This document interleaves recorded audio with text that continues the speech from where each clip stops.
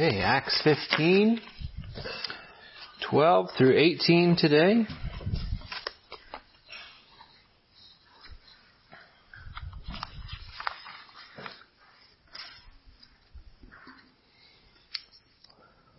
Let's pray. I'll pray from Psalm 65 today. Praise to you is due, O God, in Zion, and to you shall flows vows and be performed.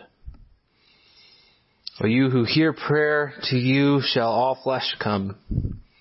When iniquities prevail against me, you atone for our transgressions. Blessed is the one you choose and bring near to dwell in your courts.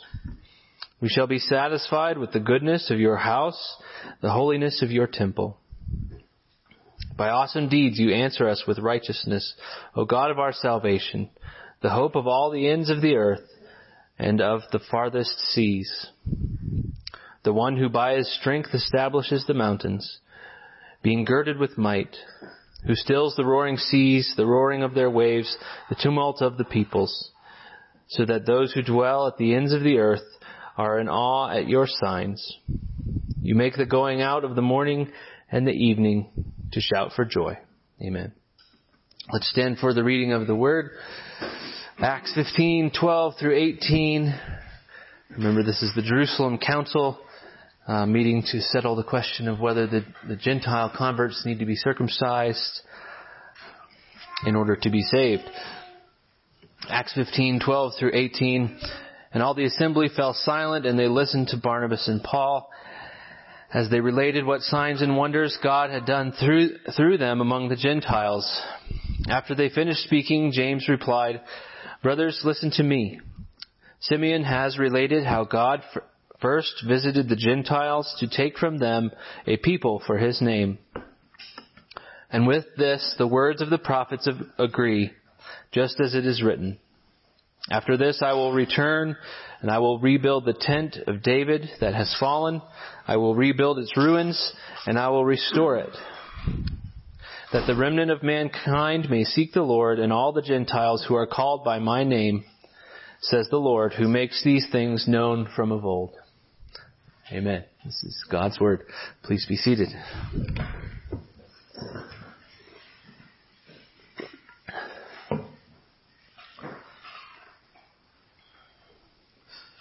Well, believe it or not, we've been here over 5 years now. You've put up with me for that long. Thank you. You've heard me preach enough to know that I'm very interested and excited about ecclesiology, about the church. I think at one time I was, as most American Christians are, I believed Christianity was about me. About my relationship with Jesus, and the church was primarily about stimulating my personal purity and piety. But one day, a single line in a book we were studying in Sunday school hit me. When you were redeemed to Christ, you were redeemed to His people. The two things go hand in hand. As I began to dig deeper, I began to realize if you want to be a part of God's program, if you want to glorify God and His purpose, if you want to enjoy God by reveling in the things God revels in, you're going to have to be about what He's about. Namely, the glorification of His name through the building up of the church by the gospel of Jesus Christ, by the Word and Spirit. That's what He's about. That's what I want to be about. Which, for an introverted, even shy personality whose teenage plans for adulthood were to live as a hermit shepherding sheep in the mountains, and then matured to living in a wood shop by himself in the mountains, for a personality for whom relationships have always been difficult, for a personality that is independent and who has a low tolerance for boredom, who would rather be fishing than in a classroom or a sanctuary. What an odd and radical shift in thought. And it continues to be as I'm still trying to figure that out. Why do I share this part of my testimony with you? Because I believe if we want to follow the advice of Barnabas, from Acts 11:24. Remain faithful to the Lord with steadfast purpose. Then our telos must be God's telos. Our purpose must be God's purpose. We must love what God loves. Namely, we must love the glorification of His name through the collection of a particular people in Christ from all over the globe to the praise of His glorious grace. All the other things, the important things we can throw ourselves into, are subservient to that great purpose, that overarching purpose of God. One institution will pass from this life to the next. The governments of this world will not survive the destruction of this world. Our marriages will not carry over into the next world. Even our families, only those members of our families who are members of God's family will go with us to the next world. Our earthly employ is also temporary. It's all temporary. There's one institution that will carry from this to the next. It's the church. And far from minimizing those important temporal realities, a clear focus on the abiding institution of the church places those things in their proper context and actually gives them meaning. I was telling a friend last night where he's coming to understand covenant theology. He said, sometimes I feel like that wacky guy in the bear apartment who has like one lawn chair and a wall with all the pictures and yarn going to each picture, and it all connects. That's how I feel sometimes, that I'm that crazy guy. But it does all connect. It all fits together. For good or for ill, it all fits together. It all converges. All those strands of yarn converge on the blood of Jesus Christ, saving a particular people for His name and bringing them into everlasting Trinitarian fellowship. That, I believe, is where the lines converge in Scripture. So in this text, despite the best efforts of the Judaizing heretics to move the goalposts, Jesus welcomes the Gentiles with open arms into His family. And we're reminded that as we enter into fellowship with the one shepherd of the sheep, we likewise enter into one sheepfold. The assembly of all the saints from Genesis to the end of the world, by the blood of Christ, to the praise of His glorious grace. So today we'll actually just look at the first half of James's speech in response to the Judaizing heresy. And we'll see this principle of a single people brought near in Christ, not by ethnicity, not by dietary laws, not by circumcision, not by works of the law, but by grace through the Lord Jesus Christ. So what we see here is the wisdom of the apostles and the elders as they deliberate over this question of whether Gentile converts need to be circumcised in order to be saved. As they deliberate, they seem to be founding their decision on the principle, kind of the historic Jewish principle of 2 or 3 or more witnesses. They're bringing forward witnesses on which to base their decision. I see 4. Peter's witness. The Holy Spirit, it's a good witness. Paul and Barnabas, and the Scriptures. First witness, Peter, recall from last time, he testified to his own experience among the Gentiles with Cornelius, in which God Himself also testified by sending the Spirit upon the Gentiles without circumcision. The second witness we have here, Paul and Barnabas, contribute their own testimony in verse 12. And all the assembly fell silent, and they listened to Barnabas and Paul as they related what signs and wonders God had done through them among the Gentiles. Once again, God Himself, chief witness throughout the proceedings, is an affirming witness working through signs and wonders. So the Holy Spirit is the third witness. And the fourth witness is Scripture. We can testify all we want to the apparent working of the Holy Spirit, but if it doesn't align with Scripture, then the case falls. That's kind of the liberal mindset, is the Holy Spirit is doing a new thing in our day. Look at all these experiences that the Holy Spirit is providing. Look at how He's working in this event. Well, that's great. Experiences are great if it aligns with Scripture. And that's the problem. But having heard all that has been said, James, here, half-brother of Jesus, the writer of the epistle, grounds his whole case in the most clear and important witness of all, and that is Scripture.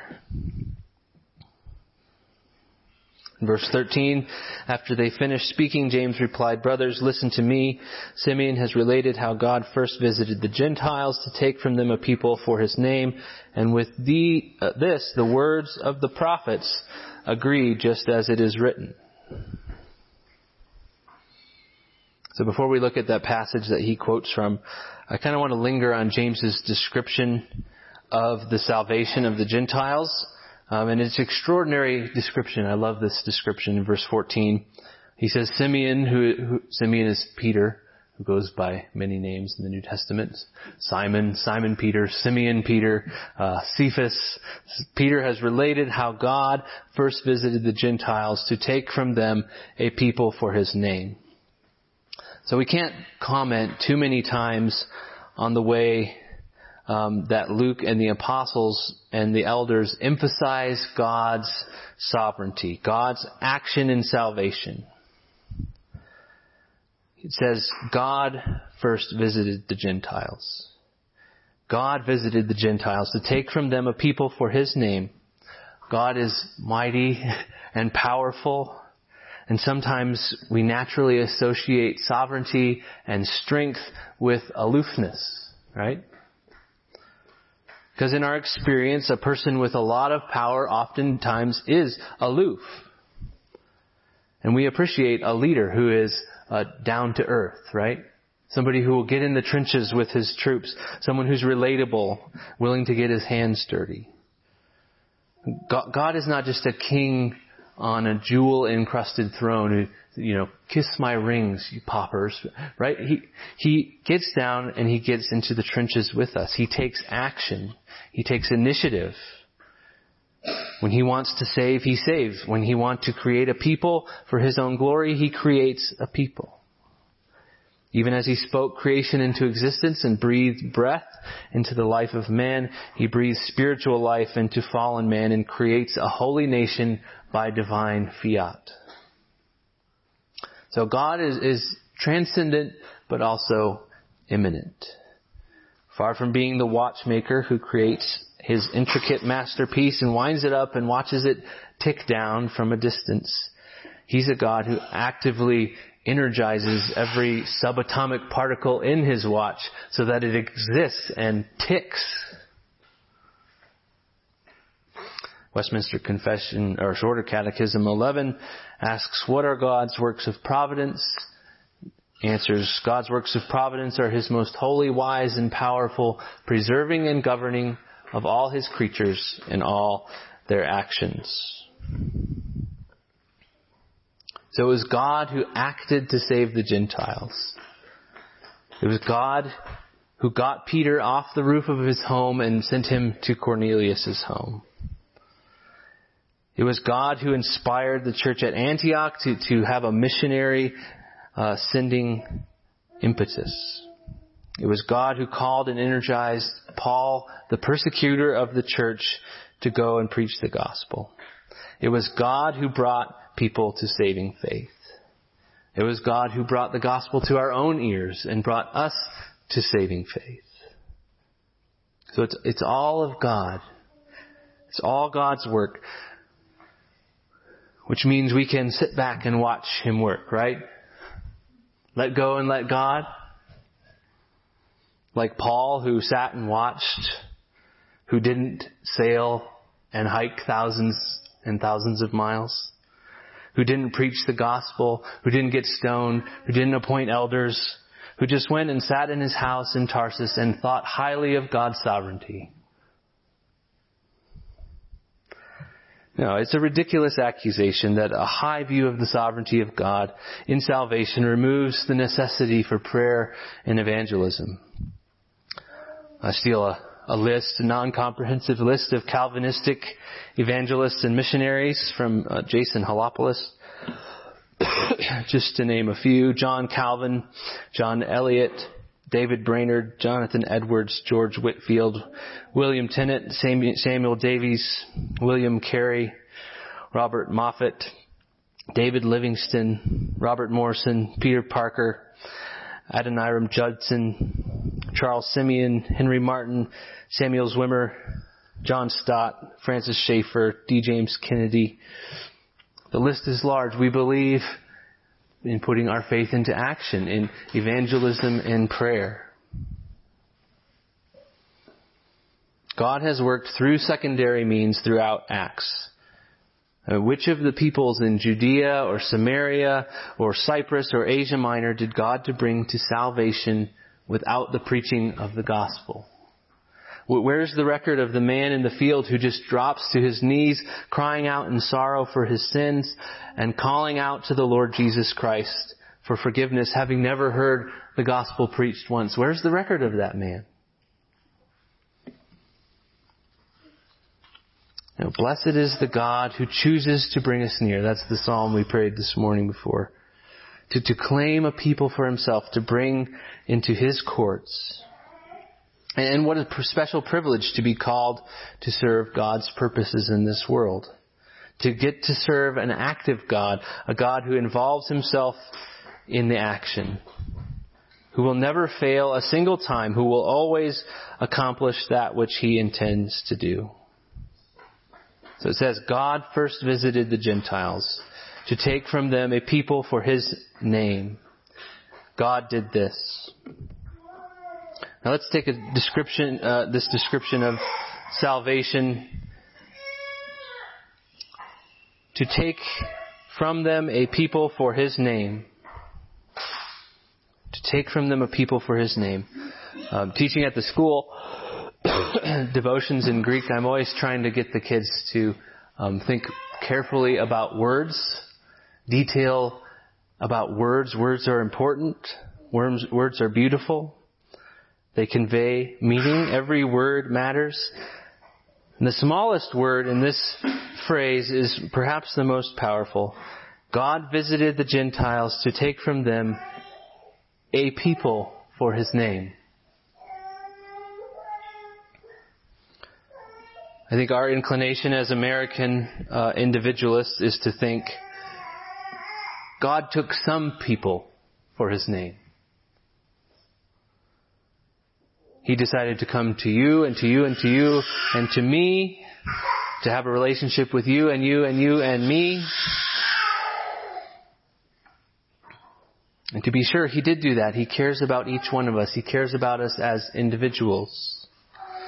But when he did that, he gathered us, he united us together into a single family, a single body, a single temple, a single sheepfold under a single shepherd. That's why he says in Titus 2:13-14, our great God and Savior, Jesus Christ, gave himself for us to redeem us from all lawlessness and to purify for himself a people for his own possession who are zealous for good works. To purify for himself a people for his own possession. And in 1 Peter 2:9-10, but you are a chosen race, a royal priesthood, a holy nation, a people for his own possession, that you may proclaim the excellencies of him who called you out of darkness into his marvelous light. Once you were not a people, but now you are God's people. Once you had not received mercy, but now you have received mercy. That language comes from the Old Testament. It applied to Old Testament Israel, and here it's being applied to the church. A few example passages from the Old Testament, Exodus 19:5-6. Now therefore, if you will indeed obey my voice and keep my commandment, you shall be my treasured possession among all peoples. For all the earth is mine, and you shall be to me a kingdom of priests and a holy nation. These are the words that you shall speak to the people of Israel. In Deuteronomy 14:2, you are a people holy to the Lord your God, and the Lord has chosen you to be a people for his treasured possession out of all the peoples who are on the face of the earth. So God first visited the Gentiles, it says, to take from them a people for his name. God is saving souls in order to make a people, a nation, a kingdom. And it's ultimately for his own name's sake. As much as he delights to do good for us, to give us joy in himself and his presence, his chief and highest motivation is his own glory, the renown of his own name. For him to do anything other would be idolatry.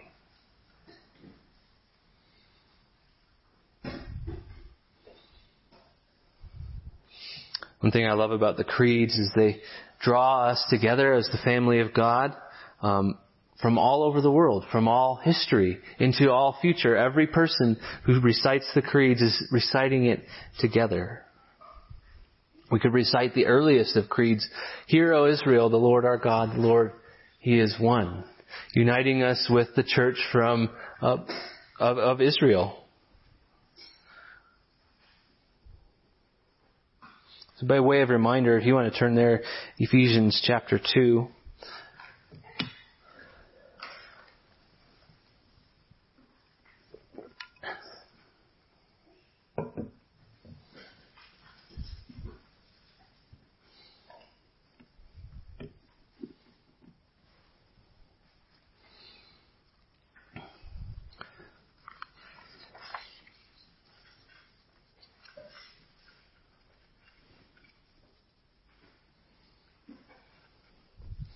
Just seeing here this passage, the power of the gospel uniting both Jew and Gentile into one family of God. And I think we need to keep that in mind, especially I think as we engage with our dispensational brothers and sisters, that though we love them, it is a serious error to split those two into two peoples of God.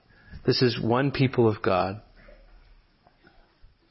So Ephesians 2:11 through 22. Therefore, remember that at one time you Gentiles in the flesh, called the uncircumcision by what is called the circumcision, which is made in the flesh by hands. Remember that you were at that time separated from Christ, alienated from the commonwealth of Israel, and strangers to the covenants of promise, having no hope and without God in the world.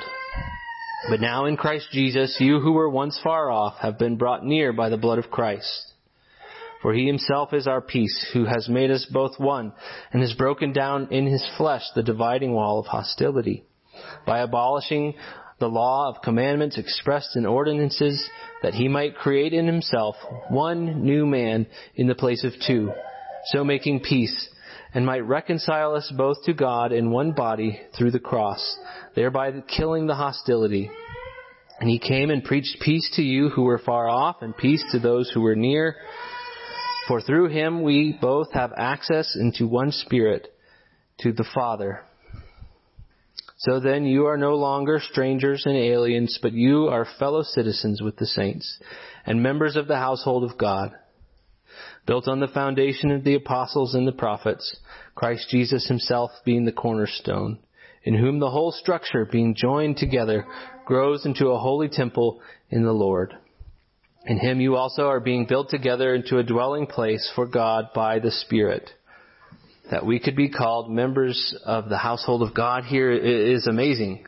Not two peoples, not two separate, distinct peoples, but one people composed of all the saints who will stand before the throne of God and sing praises in glory. That's a privilege. That's a privilege of pure, unmerited favor, that we get to be counted among that group. And just to think, however small, however feeble our efforts, even as we gather here today in this little room and try our best to make it through some hymns, we are joining in a foretaste of heaven. Because we have been taken as a people for his name. All of this we see is the outworking of God's eternal purpose and plan in the Lord Jesus Christ. This whole Gentile thing is not plan B for God. Shucks, Israel failed again. I guess I'll give these folks a try. There is no church age parenthesis in the plan of God. This has been the plan all along, even as he promised Abraham that he would bless the nations. So James says in 15, and with this the words of the prophets agree, just as it is written. After this I will return and I will rebuild the tent of David that has fallen. I will rebuild its ruins and I will restore it. And the remnant of mankind may seek the Lord, and all the Gentiles who are called by my name, says the Lord, who makes these things known from of old. So he says the words of the prophets agree. The words of the prophets here specifically is Amos 9, 11 and 12, which is their promise to restore the people of God and who are in exile. And the quotation is a little different than what it would be in our Amos if we were to look it up, because it's mostly from the Septuagint with also some sort of other prophetic allusions peppered in, which is why he says, as the prophets agree. One of my favorite things is exegesis. It's like solving a puzzle, and when you unsolve it, you sort of unlock this message from the Holy Spirit. It's an exciting process, and one of my favorite exegetical puzzles is when the New Testament quotes the Old Testament. And I will tell you, this particular puzzle is particularly puzzling. I don't have it all sorted, and in fact, I plan to puzzle on it more this week and explore it more next week in connection with the 4 prohibitions that they give to the Gentiles. But for the time being, I just want to make a few simple observations. And again, the first one is that God is the primary actor here. He says, I will rebuild the tent of David. So it's God's initiative. Second simple observation is this is messianic. Verse 16 about the return of the tent of David is messianic. Commentators are agreed as well as a number of intertestamental interpretations of Amos 9. It's clearly meant to be messianic.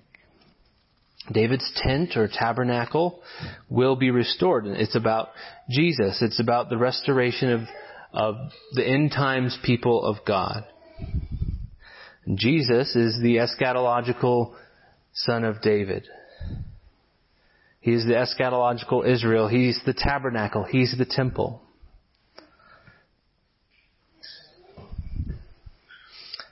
Third observation is that the Gentiles are a part of this end time people of God. In fact, we can go further than that. Verse 17 is a purpose clause. That the remnant of mankind may seek the Lord. The purpose for the restoration of David's tent is the bringing in of the Gentiles, which is striking considering I think the most natural Jewish interpretation of verse 16, just reading the verse by itself, would be that God would restore the fortunes of Israel, that he would restore the Davidic dynasty, that he would restore national ethnic Israel. And yet, James interprets it as being fulfilled now, and explicitly in the context, the purpose clause in 17 connects the restoration of the tabernacle of David with the remnant of mankind, with the Gentiles who are called by the name of the Lord.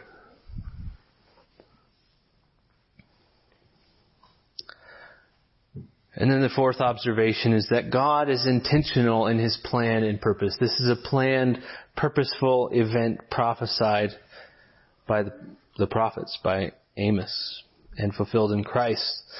In a possible allusion to Isaiah 45, James concludes the quotation by adding, says the Lord who makes these things known from of old.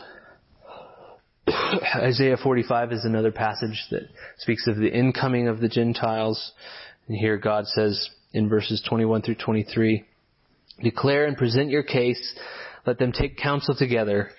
Who told this long ago? Who declared it of old? Was it not I, the Lord? And there is no other God besides me, a righteous God and a Savior. There is none besides me. Turn to me and be saved, all the ends of the earth. For I am God and there is no other. By myself I have sworn, from my mouth has gone out in righteousness a word that shall not return. To me every knee shall bow and every tongue shall swear allegiance.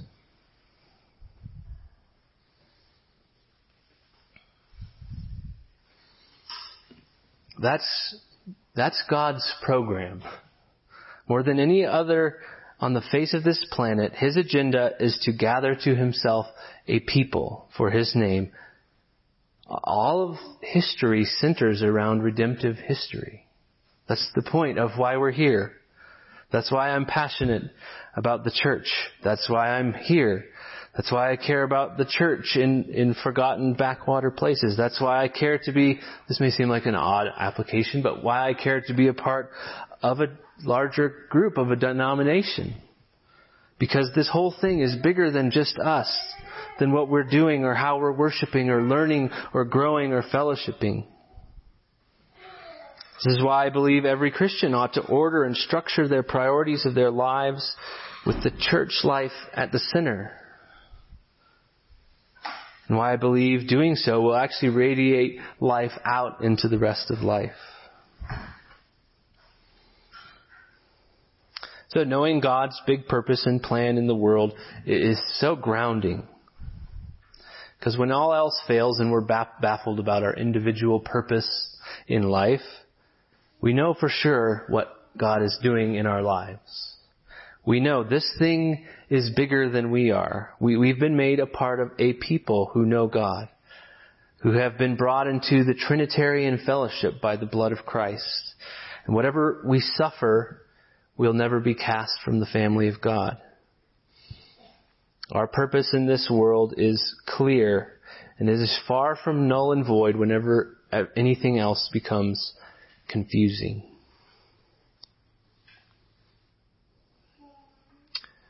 I could end there, but I can't let the opportunity to pass to let the Holy Spirit have the last word on this. This is the most powerful passage, I think, on this topic, Ephesians 3. And I'll just read that from verses 7 through 21, if you'd like to turn there.